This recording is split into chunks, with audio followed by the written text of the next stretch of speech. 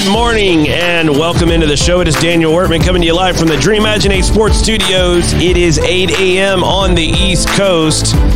This is your 5 a.m. super ooper duper early morning wake-up call out west.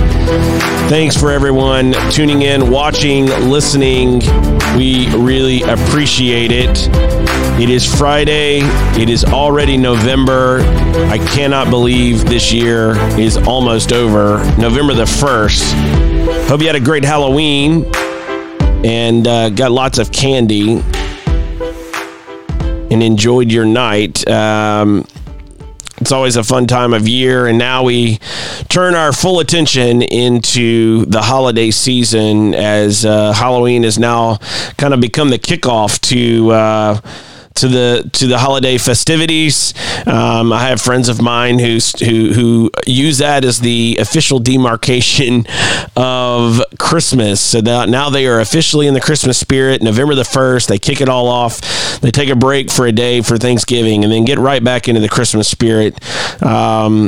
It's a bit much for me, but, nevertheless, it is November, and I just can't believe how much this year has flown by.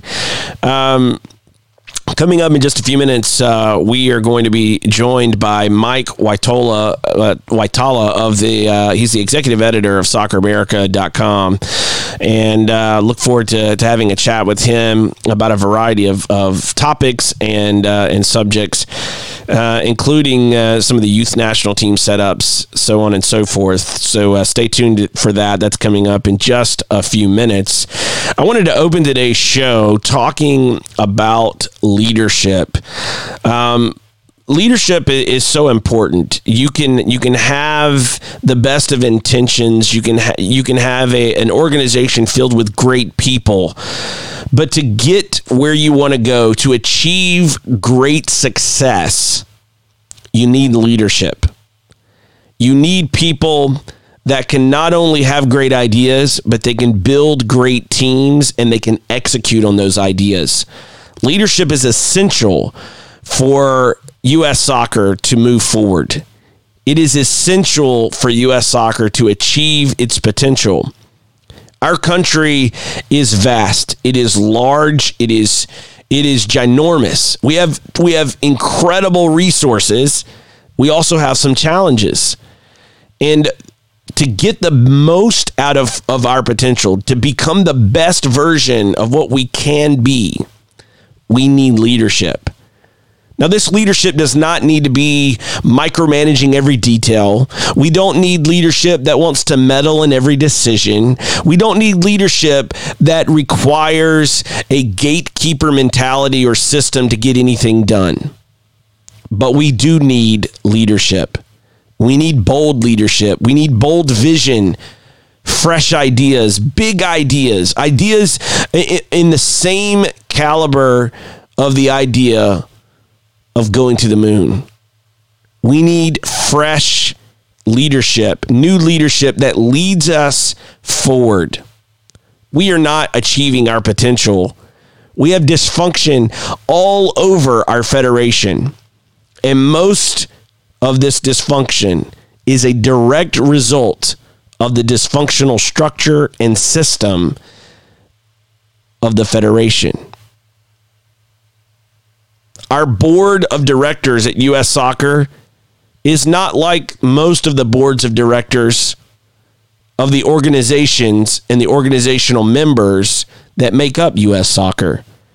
Only 2 positions are elected, president and vice president. They typically serve 4-year terms, and the National Council are the ones who get to elect those 2 positions. But the rest of the board, those are picked by the president and only affirmed by the National Council. Instead of giving the members more input in guiding our federation, in getting good leaders into good positions, we have limited that access, and we have created a system of haves and have-nots. We have a political class that operates the U.S. Soccer Federation. And that political class gets to determine everything. What you get, what you don't get. And very little of that has anything to do with how good you are. So we need new leadership. And with that leadership, we need new structures. We need to improve our governance. We need to change the way that we select our leaders. We need to change the way that we empower people or allow people to get access for empowerment. We should be trying to educate our families, and that requires good leaders. Leaders that realize that our next great players are 2 years old, 3 years old, 4 years old. And we need to be right alongside those families, helping them learn the game at an early age. We need leadership that opens opportunity and access to communities all over this country, that says that socioeconomic status is no longer a barrier for participation. That we don't care what your native tongue or the color of your skin may be. We want you to be involved in American soccer. We need leadership that is inclusive, not exclusive.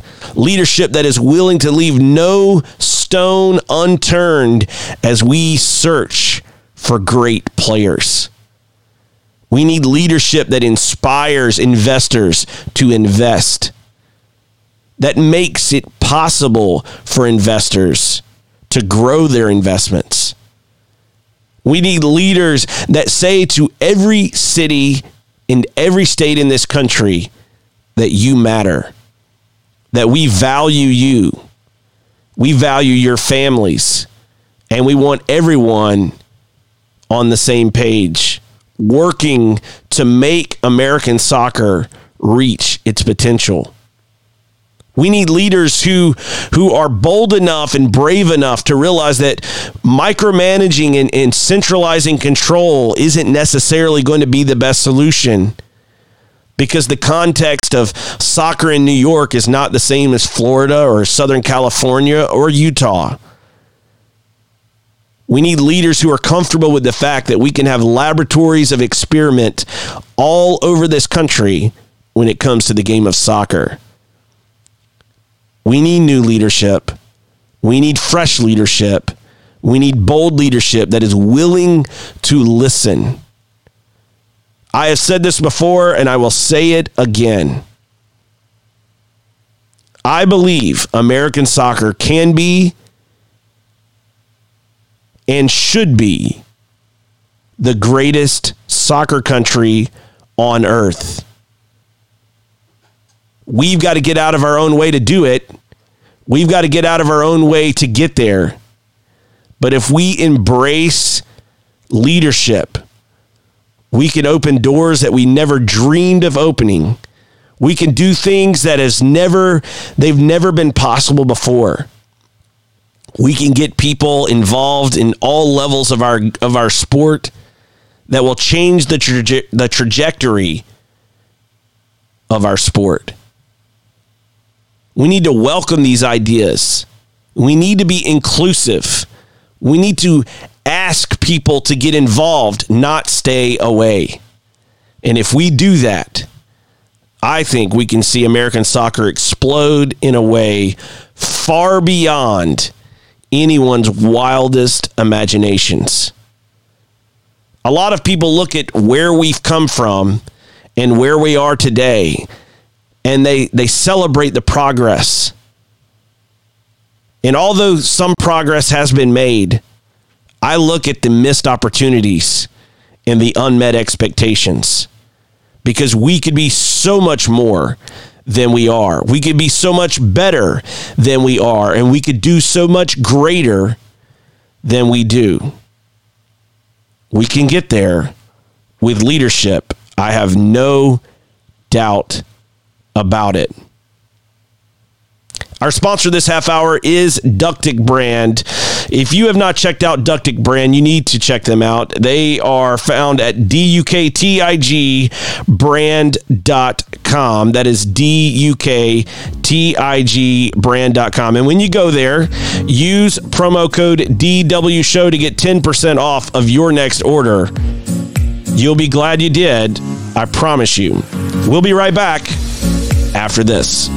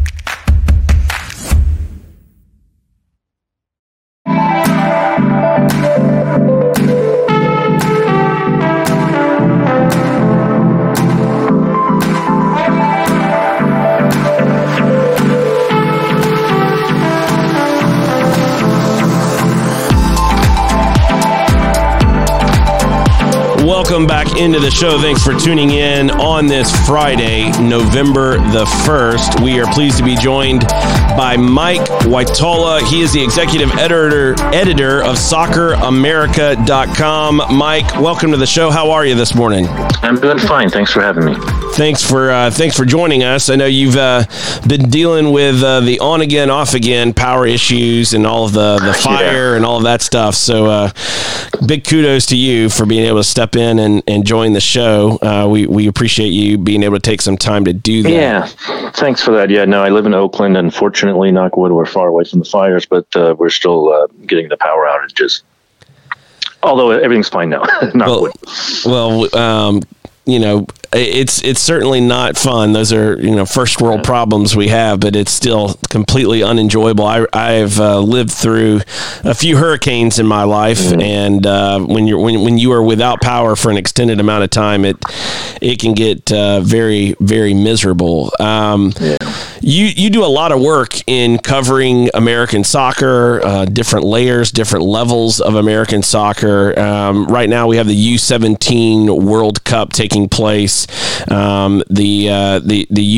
U.S. U17s lost their first match, drew against Japan 0-0. What have your thoughts been so far? What did you see Wednesday night in that match, in the second match, and overall that picture? What are you seeing out of these U17s? Yeah, so the U17 World Cup happens every 2 years, and I think it's a really enjoyable, fascinating tournament. Sometimes soccer at the younger ages can be a little more interesting, not as rigid, although it is getting that way. We've been following this. I mean, I probably think my first one that I followed was in 89 or 87. And you see a lot of stars from you see a lot of players you can see in the future. The U.S.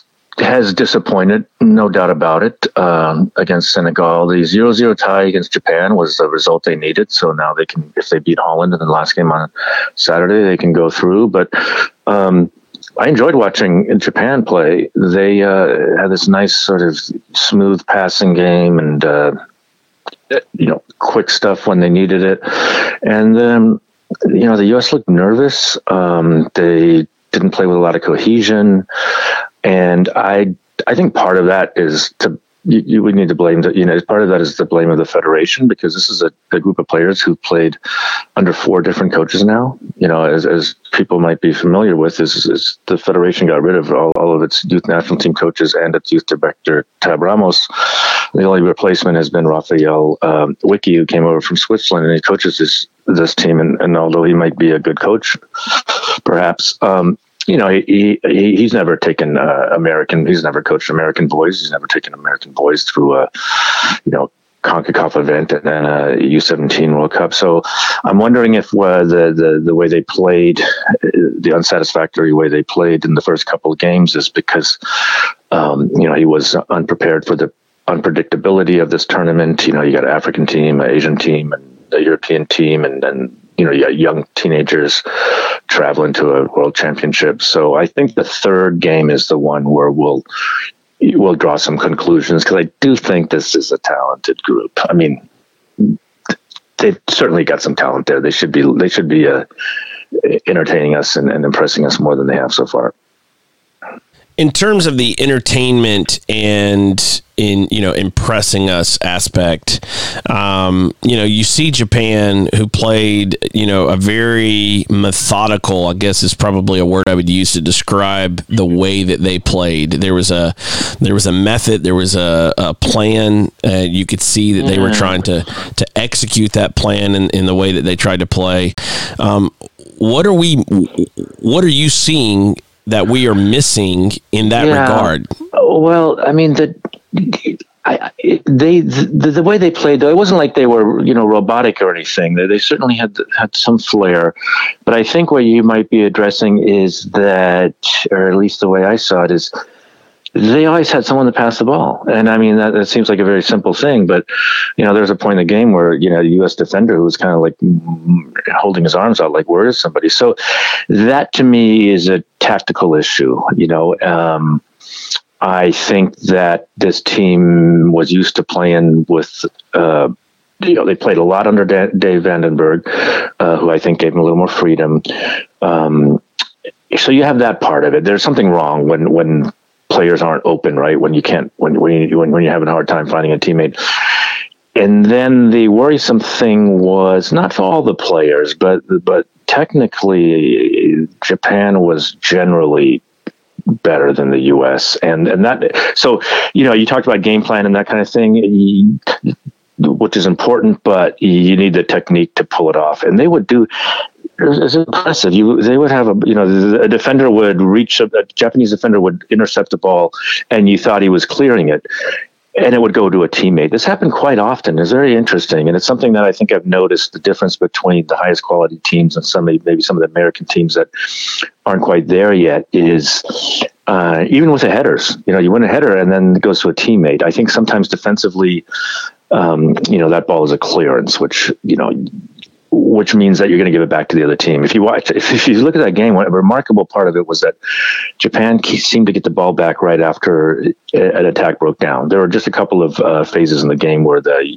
U.S. had the ball and sustained an attack. But, I thought that was, so I don't know, it's hard to say. I think we'll know more in the third game. There was also one crazy thing was that Gio Reyna didn't come until the 55th minute. He didn't look injured to me by any means. I think he's an exceptional player. So I do not know, that's a weird one. He had a bad game against Senegal, but I think if you have a player like that with that kind of history, you don't bench him. You probably have a pretty good odds that he's going to come out, hungry and have a really good game after having an aberration, which is what I thought it was. Do you think part of the issue we're seeing with these U17, and you mentioned, the turnover with coaching and all of that, and I get it, but do you think part of it is the environments that they are in on a daily basis in these development academies? Part of, in kind of explaining where I'm going with this, I'm reminded of some of the comments, being a big Barcelona fan, that Xavi in the past has made about English football, and he would talk about the difference in culture, about what different cultures value. And in Spain, there's a value that I would say is very similar to some things you're pointing out with Japan, in that, instead of clearing balls into the stands, and in English soccer, that gets celebrated. In Spain, that gets chided. Do you think that's part of this, development academy culture, that those actions get celebrated more than they should, when we really should be trying to find the next guy? So I'm going to get back to the culture part, but I'm going to start off by saying that I think a lot of these players on the field for the U.S. are in good environments. And they wouldn't be courted by the pros already, or already having been signed by the pros. They've all been signed by pros. If they weren't coming out of good environments, I do think the talent is there. I'm not sure if it's being coached the right way. I did a story recently where I talked to the head scout for the Mexican Federation. It was a story about how Hugo Perez is now working for the Mexican Federation, scouting Mexican Americans here, and Jorge Teo Hernandez. We were talking about how Mexican Americans can't go to Liga MX anymore until they're 18, because they've applied the transfer of minors rule even to citizens if it's about residency. And he said that's not as big of a problem as it would have in the past. In the past, they would have said, okay, if we can't get a kid when they're 15 or 16, maybe 15 or 14 to join a Mexican club, then we don't think that kid is going to develop and be a quality player when he's an adult. He said that's changed. He said in many cases, and he mentioned teams like the Galaxy and FC Dallas, they trust those academies in the environment they're in. There's certainly some flaws still involved, but you look at FC Dallas. I'm about to do an interview with Eric Quill, and then they won the USL One championship. They've got kids going back and forth between the first team and the second team. So we've made a lot of progress on the environmental part, the environment part. The cultural part, I think, is maybe not apply to all these players, but I think it happens at the grassroots. Anybody who's coached in the United States, unless they're coaching a group of Latinos, they'll notice that when the kids get the ball, they want to take it to the other side as quick as they can, or kick it to the other goal as quick as they can. And then you have to create situations in practice where they possess the ball, they keep the ball. I think that coaches in Spain or Brazil and Mexico don't have to go through that practice, because it's part of the way they play on the playground or in the field, is that when they get the ball, you want to keep it. The ball is revered more. It's part of their culture. So coaches can skip that simple part of, trying to teach the kids, whoa, slow down, look around, have control the ball. So that is an issue. I don't know how much of it applies exactly to this team, but it's certainly an issue worth considering in general. When we look at the Development Academy, where a lot of these players, pretty much all of these players for the most part, right, are coming out of, even if they do find their way eventually to Europe, they are coming through the Development Academy at some level for the most part. I would say it's the percentages are really, really high now. Except for a couple of foreign-based guys, they're all academy players. Yeah, exactly. So in that regard, the Development Academy has recently made some changes that you covered in terms of going into kind of a tiered format. Mm-hmm. In your coverage of that story and talking to people, what has been the reaction to the Federation's decision to go through this tiering of the Development Academy? So what they did was they basically created a promotion relegation situation without promotion, and this was a compromise to the MLS clubs. I'm pretty sure of that. They're talking about breaking away from the DA, which could be a little bit of a bluff, because they have some challenges in just creating their own league. They don't have enough teams. There's one of the issues with this. What happened there is the way that the Federation treated the teams that were put in the second tier. It was brutal. They sent out a schedule 3 weeks before the season, and these clubs and these directors who have been spending a large part of their lives on American soccer, get a note and say, hey, guess what? You're second tier, and that includes clubs like Gotchi and Queens and Nomads in Southern California that have been around for decades, and Crossfire Premier. The academy wouldn't be around if it wasn't for them. So there's that issue of how the federation relates to people, its membership. That's one issue.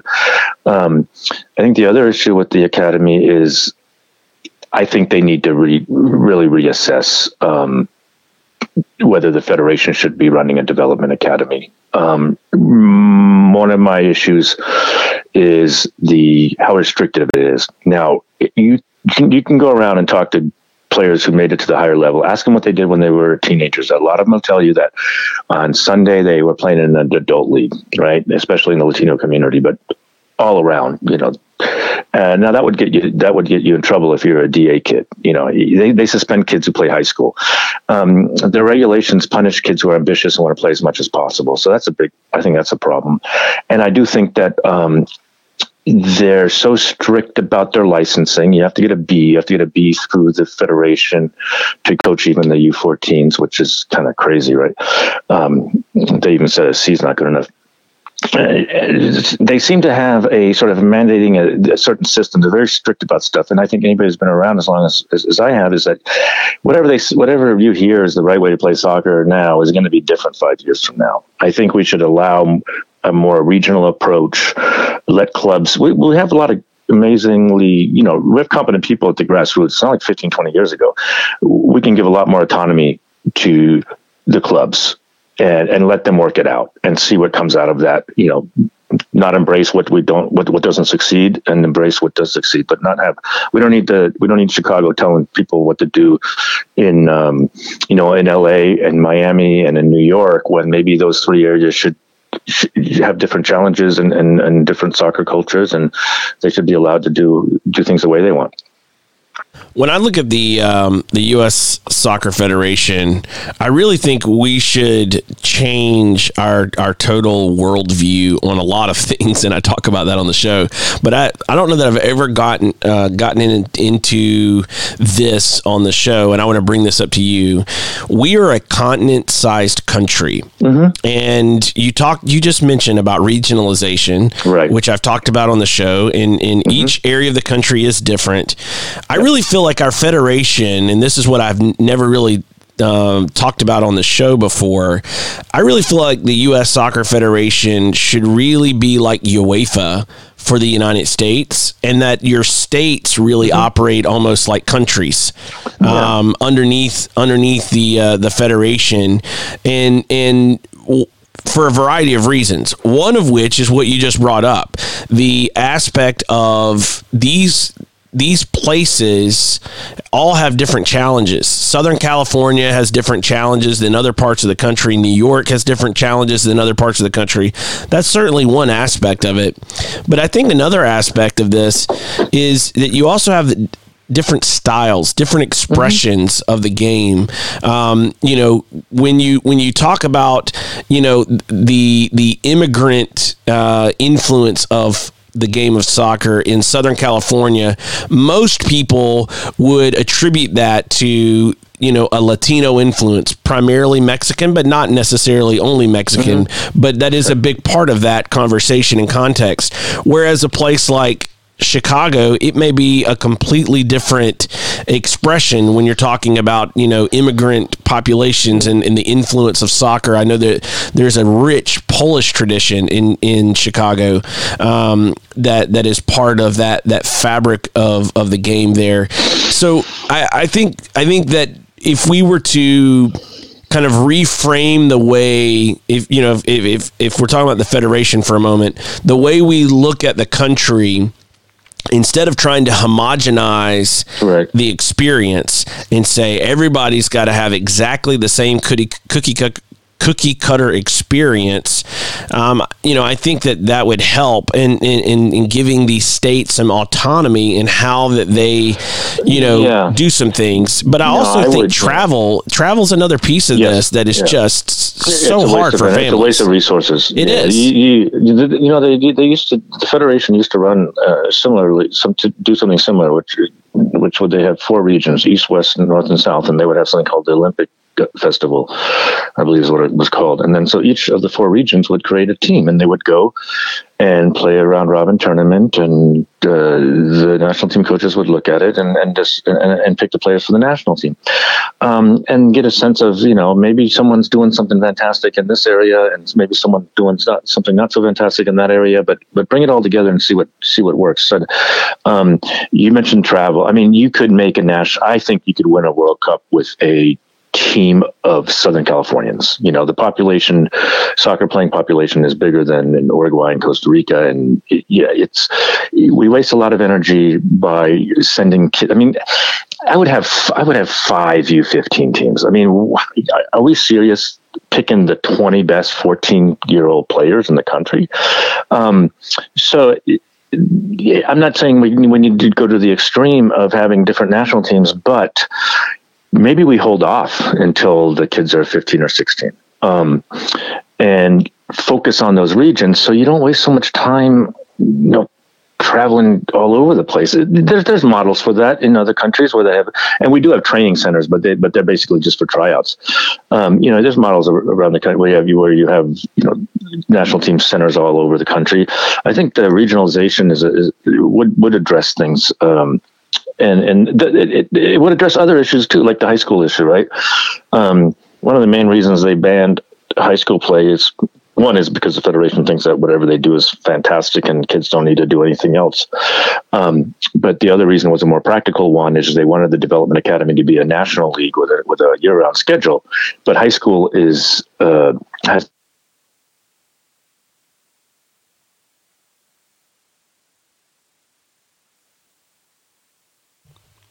think we Texas. Oh, you cut out for just a moment. You said at high school, you were having your phone drop for just a moment. You were talking about high school being conflicting with the DA schedule, trying to be year round. Yeah, that one of the reasons they banned it, but the main reason was they want to just do it. They think that they're so perfect and kids should only do their stuff, their soccer, but also for the practicality of having a year-round schedule, because the high school seasons are different all over the country. So if you regionalize things, then that wouldn't be an issue. In an area where the high school if a kid is at a high school that's a good where it's a decent program, that kid should be able to play high school. I mean, it's not going to ruin a kid to spend 2.5 months playing on a high school team. When we look at the Development Academy, one of the other issues that has come into play recently is the ECNL, kind of this back and forth between the DA and the ECNL. Yeah. What have you seen in covering that kind of back and forth? It started on the girls' side, and it's sad. We have a war. I mean, the biggest turf war I've seen in 30 years I've been involved in soccer and seen a lot of turf wars. The ECNL which is under the umbrella of U.S. Club Soccer, is basically a war of the federation. And this started when the federation launched a development academy for the girls, after the boys had been around for 10 years. And the ECNL had played that role on the girls' side, a league for the top elite, the elite players, girls players. So when the federation came in and created the development academy, now they kind of had to, right? I mean, the federation couldn't have kept going with providing something for the boys that they didn't provide for the girls. So they at one point got to like, okay, thank you very much, ECNL, for doing what we're supposed to be doing for so long, but now you guys beat it. Forget you guys. Which was a bad idea, because they went to war with a group of highly intelligent, well-organized people who have not forgiven the federation for how they treated them. And the federation also made a huge mistake by banning high school soccer for the girls' DA from the get-go. They didn't do it at the boys. The boys had a few years before they did the high school ban. So the ECNL was able to have a strong weapon to keep its clubs under its umbrella, because especially on the girls' side, I think more so on the girls' side than the boys' side, high school soccer is important for them. They did this at a time when Mallory Pugh was, breaking through, who everybody knows played high school soccer. So the best girls' clubs are split between the ECNL and the Development Academy. You have 2 excellent clubs in the same city who don't play each other because they're in different leagues. I mean, ridiculous, absurd. And the DA doesn't generally let you play other teams that are on the DA. And now they launched a boys DA, and they're competing with they launched a boys ECNL, and they're competing with the DA. There's dissatisfied clubs in the DA who are becoming low-hanging fruit for the people over at US Club ECNL. It's just it's a turf war we're wasting time on. It's not good for the kids. It shouldn't be happening. We should all be, in the same community, trying to do the same thing. What's good for the kids? What's good for the game, instead of fighting over who plays for whom. When we look at that situation, and it's a microcosm of so many self-inflicted wounds that the Federation brings on itself, what is the solution, or what are some possible solutions to this back and forth between the ECNL and the DA? I think the Federation should focus on the national teams. Focus on the youth national team program, not spread its resources out by running national leagues. Trust the clubs. Change, basically say, okay, we're going to get out of the youth soccer business. We're going to expand our national team program. We're going to have, satellite training centers all over the country. We're going to scout you no matter where you are, because that's the other big complaint, is that the ECNL people claim that the Federation doesn't scout their players, and that's debatable. Well, I say it's debatable. If you ask the Federation, they're going to deny that, and I'm sure they wouldn't ignore a kid who's really, really, really good. But whenever you get a press release from the Federation about their youth national teams, they brag about how many kids are from the DA. It's like they're not shy about that. That's their priority. It is their league. So yeah, I think that needs to be. You need to rethink there and say, if they pull out of that, I think it would solve a lot of problems. And it's not like 15 years ago where maybe we wouldn't have been so sure whether we could trust the clubs. I think you can now. I think if you go around the country and watch the soccer at the youth level, at least in my opinion, and my experience, we've come very far. The soccer is a lot better, and there's more talent. Well, when I look at this country, and we talked about this a few minutes ago, continent-sized country, you take Spain. You have the youth teams of Barcelona. They're not traveling to Madrid every weekend or all over parts of Spain to play. They're playing in a regional league setup. Do they play in an occasional national cup type of format or a special tournament? Sure. But they're not traveling all over the place for games. No. And I think it's just crazy. And you bring that up about the ECNL versus the DA versus, quite frankly, clubs that are not in either of those, and we're passing over all of these different clubs and kids, and you're driving 3, 4, 5 hours, rather than just go play some games. It's just it's crazy that we think 10 hours in a car is the best way to go. We have national championships for 12-year-olds, 13-year-olds. You tell that to somebody, I'd be like in Germany, I believe the first one's at 16. Yeah, the travel's a big issue. I can't remember exactly who the Frenchman was who explained, who credited one of the reasons for their World Cup win and their strong player development on a public transportation, a free public transportation pass that the kids get in the Paris area, so they can travel. This is not American type of travel, but they can get from point A to point B. Lower income kids can. It's anybody who's familiar with lower income soccer players will know very quickly that transportation is a huge obstacle. And then you have the extreme situation where, and I've interviewed many players who spent 2-3 hours in the car going to and from practice. That's actually quite common, especially if you talk to people from Southern California. I'm a little more familiar with that, but I've heard about it in the New York, New Jersey area. And Sasho Sorosky, who I interviewed recently, he's pointed out that that's one of the another big downsides of the DA is that requires that kind of travel, and so kids don't have the time to do the informal playing of soccer, which he and me, and I think a lot of people agree, is probably even more important than what they do in the structured game. So, you don't hang out at practice for half an hour working on your shots or your corner kicks if you got a 2.5 hour drive or even an hour drive, So yeah, that's travel. The big country issue, you can't blame anybody for that. That's a reality.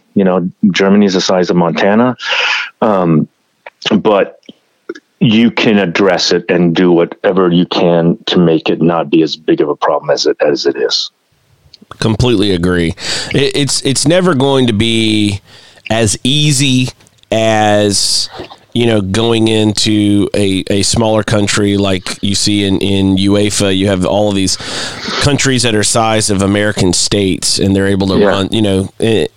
I get it, but we should be trying to reduce those burdens, those hurdles, the travel times, etc., rather than make them worse by saying, no, you can't play X because they're not in our league, so you got to drive an extra 2 hours to play somebody. That's just absurd. And I give you another example. So, I referee games where sometimes I referee 8, 9-year-olds who drove an hour. Now, hour's not that far, but for 8, 9-year-old, why?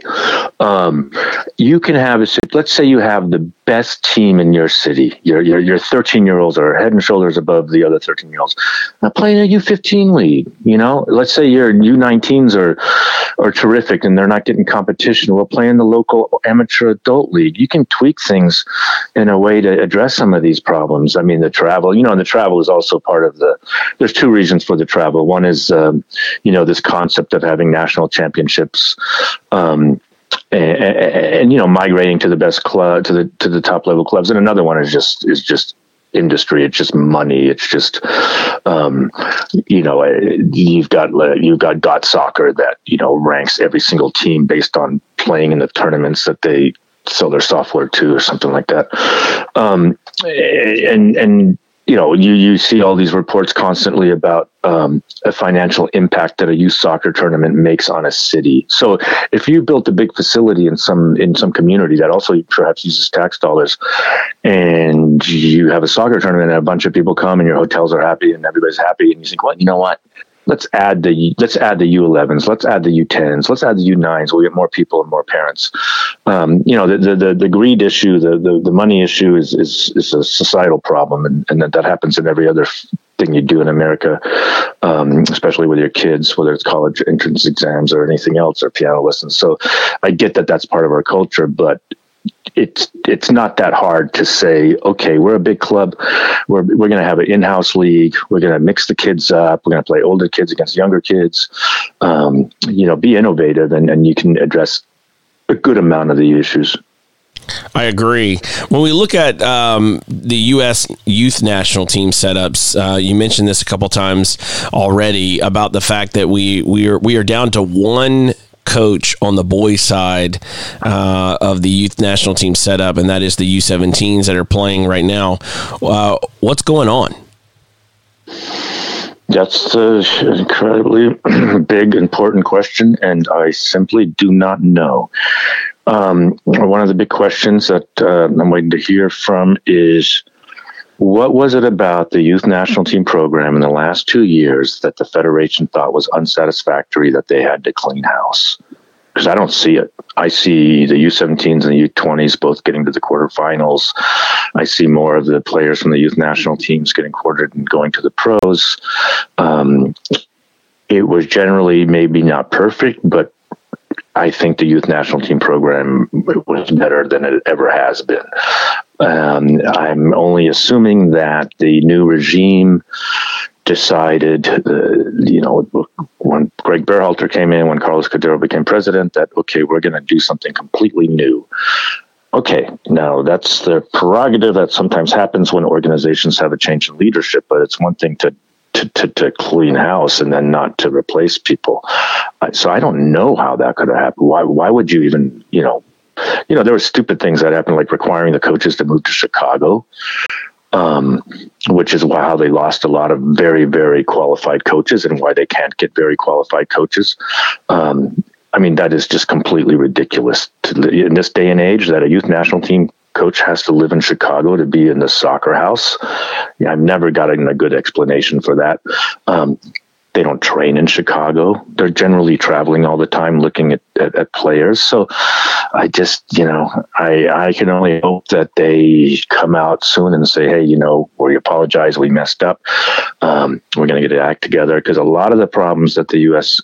Soccer Federation has, the solutions are in front of them. You could look at our youth club system and find all kinds of, knowledgeable, good, intelligent coaches that are willing to, contribute. But instead, we look to Northern Europe, and it's not a situation we should be in this time. We shouldn't need to go to Holland to learn how to play soccer at this point, especially since I'm not saying, Dutch soccer, of course, is extremely impressive for the size of their country, but the nation of Netherlands is quite a different country than we are. When we look at the lack of coaches, one of the things that I find a bit disturbing is the pace of hiring. So when we finally get rid of Bruce Arena, who should have been, fired the night of the Trinidad loss, gets to stay on the job for a few weeks until finally the heat's so high that he finally steps down, and they let his number 2 take the reins, Dave Saracen, who becomes interim national team manager, but everyone knows that Berhalter is going to have this job. And yet Saracen takes the job and has it for a year, and then they finally, the worst kept secret in U.S. soccer for quite some time, Berhalter gets named a year later to be the head coach.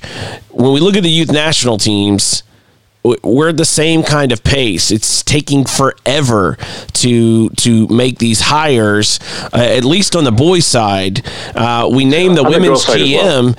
Well, we named the women's GM, and Jill Ellis steps down. Bang, we've got another coach. What is going on at U.S. Soccer House in terms of this pace of hiring? This is bordering on the absolute absurd. There's no way to run an organization, much less a business, where you're waiting this long to hire people.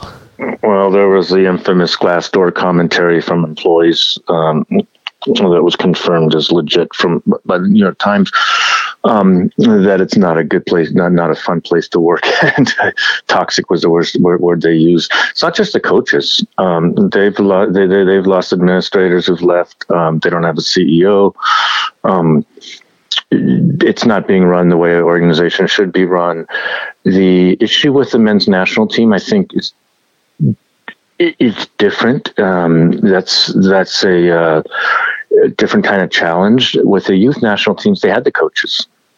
They had decent coaches there. They had Dave Vandenberg, Tab Ramos, Sean Sekeres, Clint Pierre, Omi Namazi. They had a functioning, successful program, and then they let it fall apart. So, you're right. The hiring it doesn't make sense. Usually what happens, right, when you lose someone important is you spend a lot of time trying to replace that person. Yeah, I don't know. It's been a head scratcher. We had somebody who was having success as a coach, like Hugo Perez, it's gone from having him as one of our coaches to now he's working for the enemy in CONCACAF, the arch rival of U.S. soccer. He's now working for the Mexican Federation as a head scout.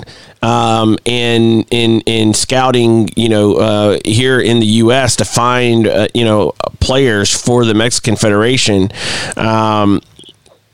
What have you seen in that story with Hugo Perez? Yeah, that in terms of his kind of being out at U.S. soccer, not having a voice anymore within U.S. soccer, to now, working for Mexico and scouting and doing really, quite frankly, something he could have been doing for U.S. soccer all along, even if he was wearing a coaching hat. Yeah, and let me go back to something really quick. You mentioned Bruce Arena. He resigned 3 days after the loss in Trinidad, and I think that's fair because to do it right after the game, I don't know if that would have been proper. And I do think that Bruce, in the situation, he was put behind the eight ball by taking over a team that Klinsmann had made a mess of. But Hugo Perez, by all accounts, is an excellent scout. Has good. He likes a kind of soccer that I think a lot of people enjoy, myself included. I certainly believe that and he coached successfully with the U15s and 16s. If you look at the players he coached, like McKinney and Adams and Pulisic, Jonathan Gonzalez. The Federation should have found a way to use Hugo. If his technical advisor position wasn't working out, and I don't know the details there, although I do know that he's very well respected in this area. I think someone that has an eye for players like that and the connections, it should have been used by the Federation.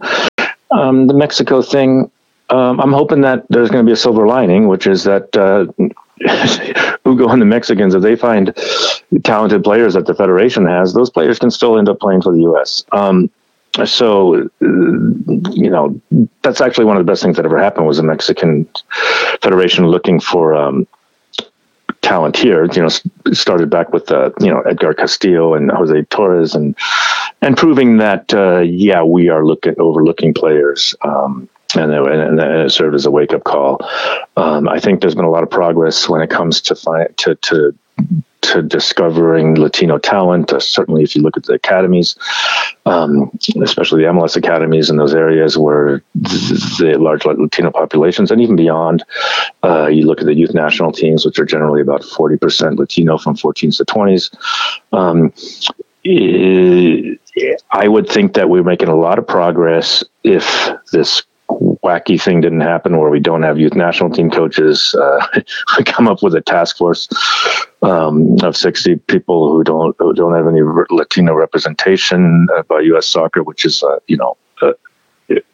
mind-boggling slap in the face to the Latino community.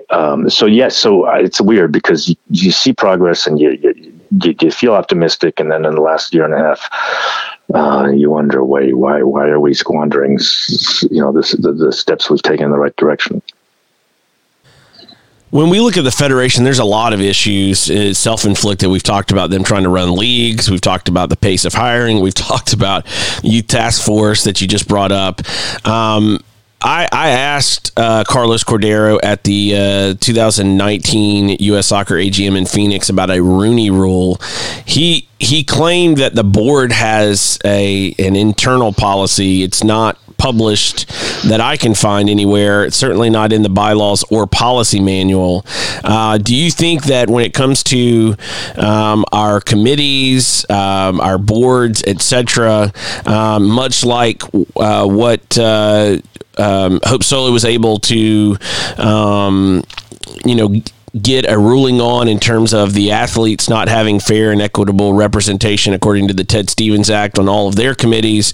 Do you think that U.S. Soccer needs to revisit this idea of having a publicly published Rooney Rule type of rule based on, what the NFL has in terms of interviewing, hiring candidates and making sure that, minorities are being included in that process? Do we need to make that an official stance of the Federation to start trying to be intentional about closing up these gaps where it just seems like they keep shooting themselves in the foot time after time? Short answer is yes, because you could come up with a pretty significant list of qualified Latino coaches who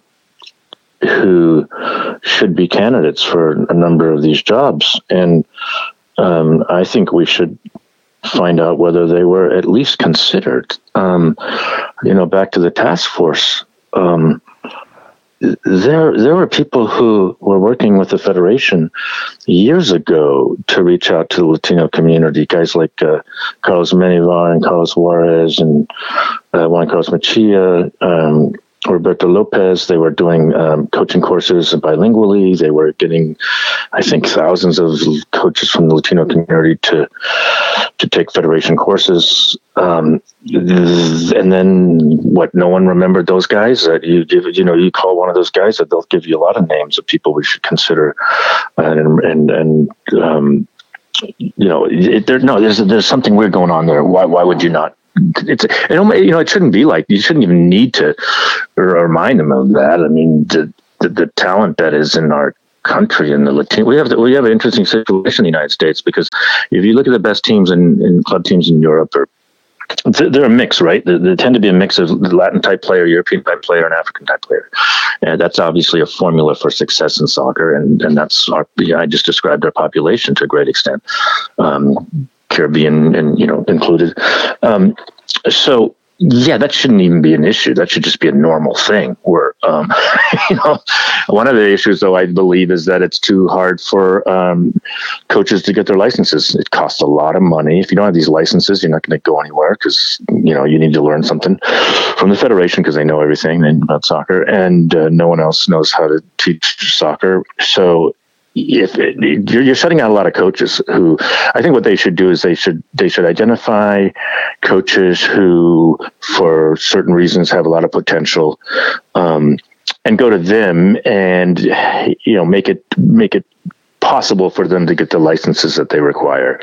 And I think anybody who is involved in soccer at the grassroots knows some excellent coaches who don't have a license, right? And maybe some coaches who wouldn't do well in those courses. They're quite academic, and you can imagine a coach who would be great on the field, but maybe not,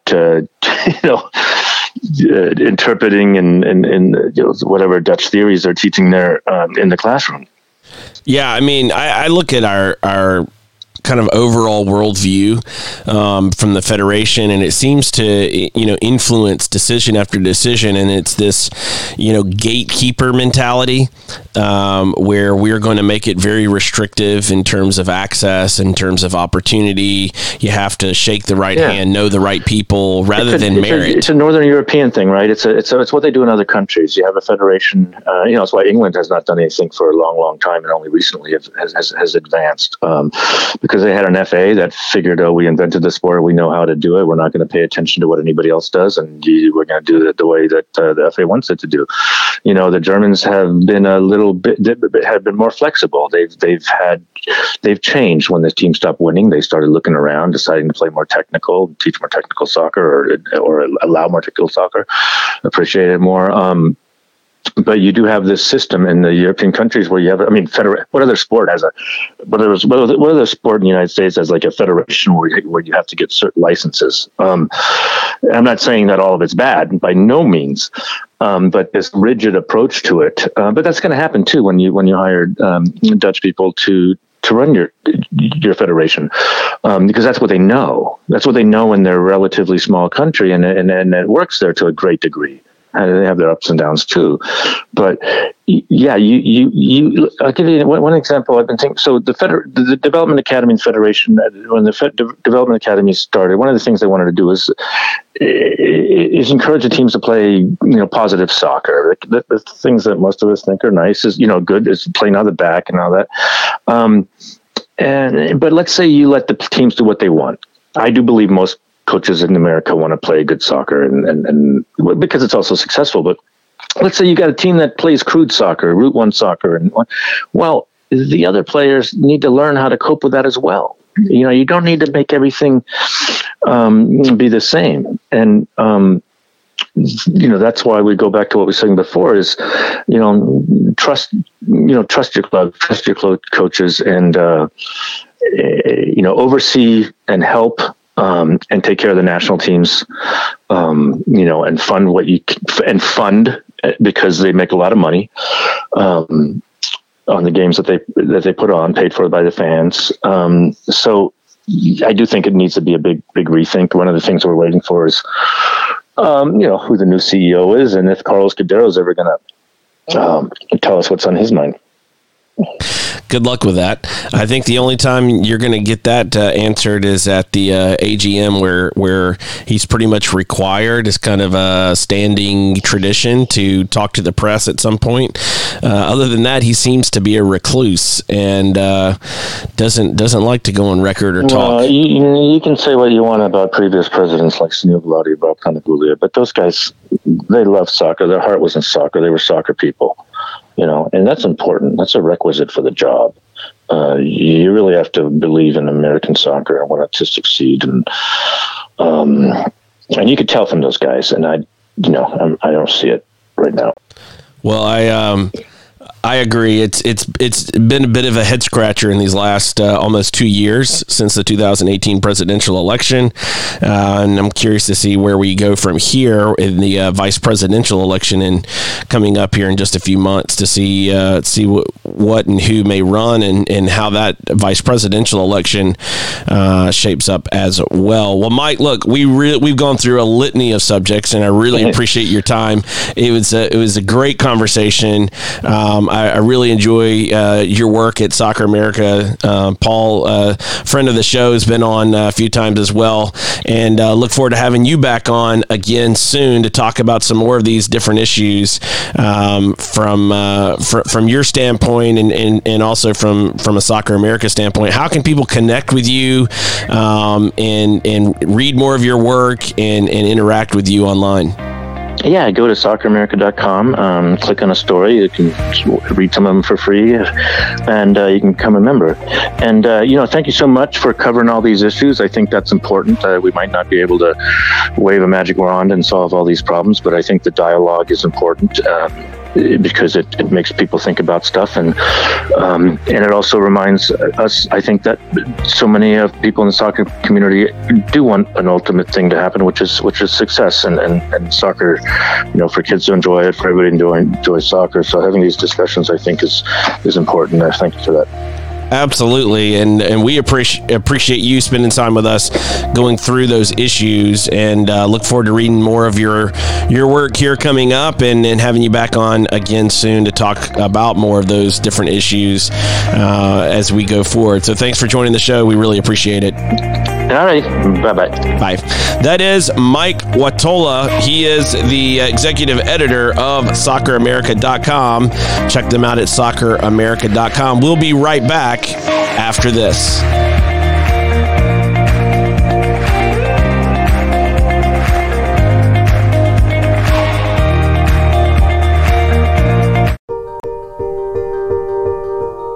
No one, no man, no woman, no child should ever have to drink green water with bugs, with algae, with disease in it. Bad water and a lack of toilets kills more people than all the wars in the world.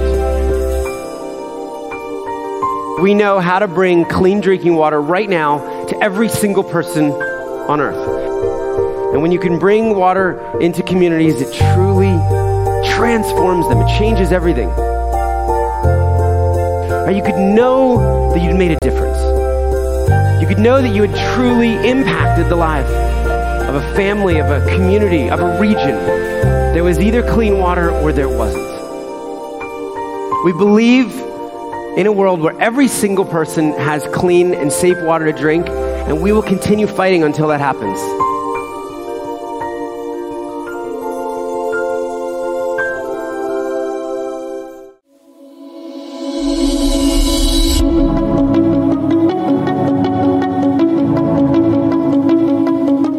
I'd like to thank Mike Woitalla for joining us on today's show and for him sharing his thoughts, his ideas, the stories he's been covering. He has really good insight to a lot of different aspects of the Federation and American soccer at large. And so big thanks to him for joining the show. Hope you have a great weekend. Hope you had a good Halloween last night. We are in November. It's holiday season, so buckle up.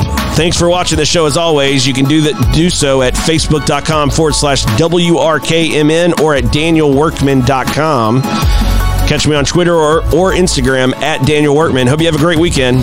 See you next week.